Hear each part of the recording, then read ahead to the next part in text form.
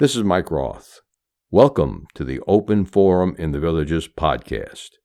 In this show, we're going to talk to leaders in the community, leaders of clubs, and interesting folks who live here in the villages to give a perspective of what's happening here in the villages and information that I think all villagers should have.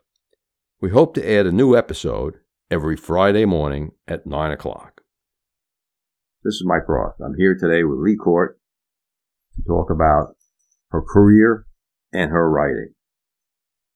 Leigh began her career as a television news journalist, doing entertainment reporting.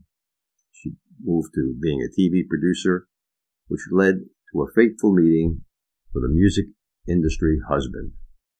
Since then, she's traveled around the world and been backstage during more than a dozen rock tours, including some big names like the Rolling Stones, David Bowie, Pink Floyd, Peter Frampton, Bon Jovi, Queen, Michael Jackson, Fleetwood Mac, Duran Duran, Jethro Tull, Robert Plant, Paul Simon, Neil Young, The Cure, Nine Inch Nails, and others. Boy, it sounds like a total history of rock and roll. Leigh is also an author, and we're going to talk a little bit about her books today. She does romance novels, including her latest book, which is called Rock Star, which is inspired by her life. Welcome to the Open Forum in the Villages, Leigh. Thank you, Mike. Good to be here. Sounds like you've had a fantastic, fascinating career. How did you first get into television? Well, actually, I suppose you could say it's a long and winding road. When I was 16 years old, a junior in high school, I got a job at the local radio station as a disc jockey. Mm-hmm. Loved it so much that I decided to go to college and major in communications journalism. And while I was there, I was also the producer of our sort of in-college nightly newscast for the students.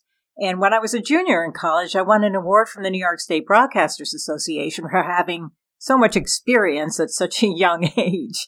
And while I was at the awards ceremony, I met the vice president from ABC Radio Network News, who offered me a summer internship in New York City as a radio engineer. And I jumped at the chance, my goodness.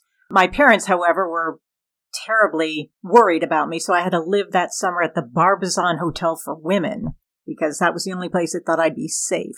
But my job that whole summer, 3 months, was sitting in a control booth with the director, and in the sound booth in front of us was the newscaster, and the director would say to me, "Mic on," and I'd turn the switch to the left, and then she'd say, "Mic off," and I'd turn the switch to the right. So for 3 months, all I did for 8 hours a day was turn the switch to the left, switch to the right, and for that I had to join a union, the NABET, the National Association of Broadcast Engineers and Technicians. But I got a temporary ABC ID card. And that summer, I just went to see everything I could. I went to see game shows being taped. I think it was like the $25,000 Pyramid at that time. I went to see soap operas being taped. All My Children was being taped in New York. And I went to see Good Morning America being taped. And like the third time I went to the show, Charlie Gibson, who was the host at that time, came up to me and he said, "Who are you? I keep seeing you here." And I just stuck out my hand and I introduced myself. And by the end of that summer, when I had to go back to school, I asked him if I could write to him while I was in college. And he said, sure. So literally, I wrote to him and literally he answered me a couple of times. So when I graduated in December, because I graduated a semester early, I wrote to him and I said, "Can I come in and, just say hi? I'm going to be in New York. I'm going to be looking for a job." I went back to see the vice president of ABC Radio Network News. I stopped in to see Charlie. And he introduced me to the executive producer and the head writer hired me that day. Literally, my first job out of college was working for the #1 morning show in the country. Well, that's interesting. It proves my theory that all college students should take internships when they're in college. It certainly worked out for me. I hope it works out for my granddaughter. Tell her to call me if she needs any advice. Okay. Now, I always like to slip a joke into the show. So here's one for you, especially since you talked about not wanting to wear headphones because it was going to muss up your hair. How does the moon cut his hair? I didn't think the moon had any hair, but go ahead. He clips it. Oh, boy. Corny joke. That's a groaner, as my husband would say. It's part of our Boomer Humor Club. The second and fourth Friday of the month at Bacall, where we use scripted humor as opposed to the Improv Club, which improvises the first 4 Mondays of the month at Rohan. Why don't you tell us more about how you met your husband since you brought him up? Okay. Well, that's a funny story, actually. My girlfriend Peggy and I, one Friday night in New York, went out to a local bar, and she was talking to some guy. I was talking to another guy, and my guy got a little boring. So I turned to Peggy and asked if I could sort of talk to her and this other guy for a minute. And it turns out that Peggy is a big fan of like 60s oldies music. And Tim said at that time he was the manager of a band called Jethro Tull. And Peggy really had no idea who Jethro Tull was. Me, on the other hand, I'm a huge fan. I mean, if you remember Aqualung, Locomotive Breath. So Tim and I talked a long time about rock and roll. And it took me about 2 weeks to get Peggy to talk to me again because she kind of thought he was cute. But she came to the wedding, so I guess she finally forgave me. Mm-hmm. Good. Now, your husband has worked with some big-name bands. Yeah. Which one was your favorite? I would have to say my favorite would be Pink Floyd in 1994, and that turned out to be the last tour that they ever did together. It was an amazing experience because while we were in Prague, the Czech Republic, the president at that point, Václav Havel, invited the band and the entourage to come and have dinner at the presidential palace. So that was a memory I'll never forget. So I would say that Pink Floyd, of all the bands that my husband has worked with, they were my favorite, mostly because I had been such a huge fan of theirs. Mm-hmm. And you've been all over the world touring with the bands. Where is your favorite place? Well, I've visited about 29 countries, and I would say the most memorable place that I've been to would be Cuba in 2016 with the Rolling Stones. The band gave a free concert for the people, and 800,000 people showed up. That was an amazing memory. A small crowd. That's just a small crowd. I would say my favorite place that I've ever been to on tour would have to be Prague in the Czech Republic. I was there in 94, as I said, with Pink Floyd, and also in 2017 with the Rolling Stones. Prague is a beautiful city. I don't know if you've been there, but I guess legend has it that in World War II it wasn't bombed because it was so beautiful. It was like built in the 1300s or 1400s. I think the 1300s. And it was fashioned after Paris because they have the Vltava River, which runs right through the city. And there are many bridges across it, like in the Seine in Paris. They have a beautiful old town square. And one of my favorite things is there's an astronomical clock in the middle of the town square that was built in the 1400s by this gentleman called, I think his name was Hanush, like in 1410 or something. And it was so amazing and so beautiful that the city council ordered his eyes to be gouged out because they didn't want him to build another clock like that anywhere else in the world. So, what an awful reward. I know. The poor guy couldn't work, I guess, obviously, ever again. So he sort of got his revenge one night by going up to the top of the clock tower and throwing himself into the gears, which... Yes, resulted in not only him killing himself, but also stopping the clock for a couple of decades. But it is the longest continuously running astronomical clock in the world. That's interesting. And I guess Japan, too, would be another place that I really enjoyed because of the cultural difference. I mean, I love the Japanese gardens, the zen of the Japanese tea ceremony. And the Stones actually had rehearsed there for a month before one tour. They played at the Tokyo Dome, so I actually had the chance even to take Ikebana flower arranging classes because we were there so long. That was a great experience. Mm-hmm. How did you become a romance novel writer? Well, after I left Good Morning America, I was a reporter for an NBC station, and I covered two particularly gruesome deaths in one week. I say one really bad week at work turned me into a romance author, and it's true.